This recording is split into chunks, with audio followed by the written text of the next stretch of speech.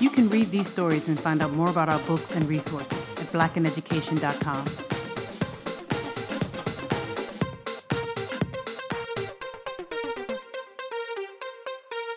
Once the supporters of white supremacy in New Hanover County gained the desired victories on Election Day, November 8, 1898, they were not finished.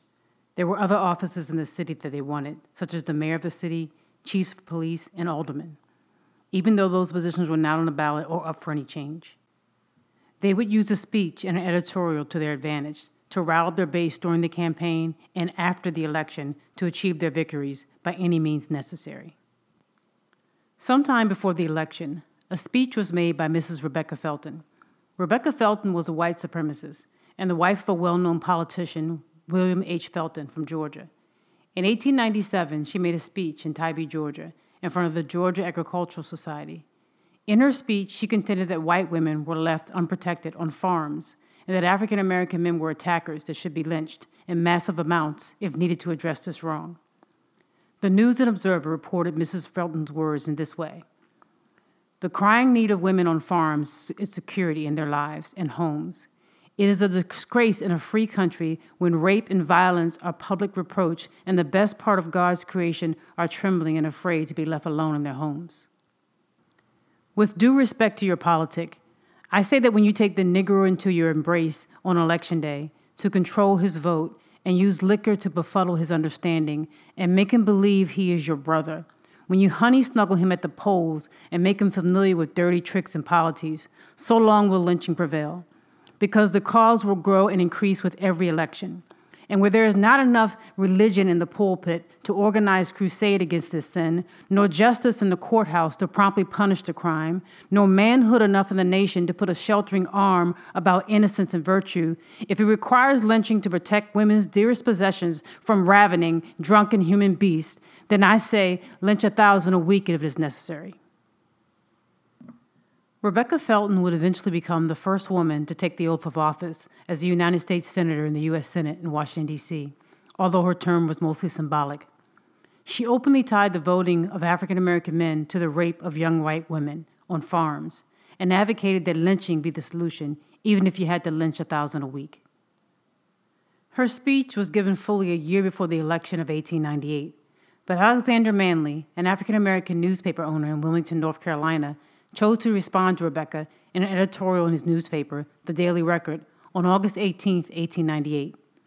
There are very few surviving copies of The Daily Record, but the white-owned newspapers picked up on Manley's editorial and reported it in the following way.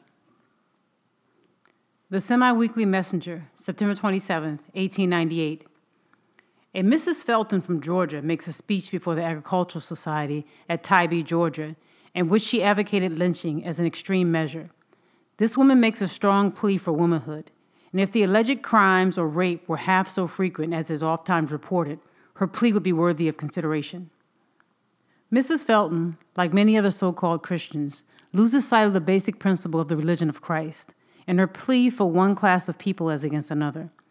If a missionary spirit is essential for the uplifting of the poor white girls, why is it? The morals of poor white people are on par with their colored neighbors of like conditions. And if anyone doubts the statement, let him visit among them. The lump needs to be livened by those who profess so much religion and showing them that the preservation of virtue is an essential for the life of any people. Mrs. Felton begins well, for she admits that education will better protect the girls on the farm from the assaulter. This we admit, and it should not be confined to the white any more than to the colored girls. The papers are filled oftentimes with reports of rapes of white women, and the subsequent lynching of the alleged rapists. The editors pour forth volleys of aspersions against all Negroes because of the few who may be guilty. If the papers and speakers of the other race would condemn the commission of crime because it is a crime and not try to make it appear that the Negroes were the only criminals, they would then find their strongest allies amongst the intelligent Negroes themselves, and together the whites and the blacks will root out the evil from both races. We suggest that the whites guard their women more closely, as Mrs. Felton says, thus giving no opportunity for the human fiend, be he white or black. You leave your goods out of doors and then complain because they are taken away. Poor white men are careless in the matter of protecting their women, especially on farms. They are careless of their conduct toward them, and our experience among poor white people in this country teaches us that women of that race are not more particular in the matter of clandestine meetings with colored men than are white men with colored women. Meetings of this kind go on for some time until the woman's infatuation or the man's boldness bring attention to them, and the man is lynched for rape. Every Negro lynched is called a big, burly, black brute, when in fact, many of those who have thus been dealt with had white men for their fathers, and were not only not black and burly, but were sufficiently attractive for white girls of culture and refinement to fall in love with them, as is very well known to all.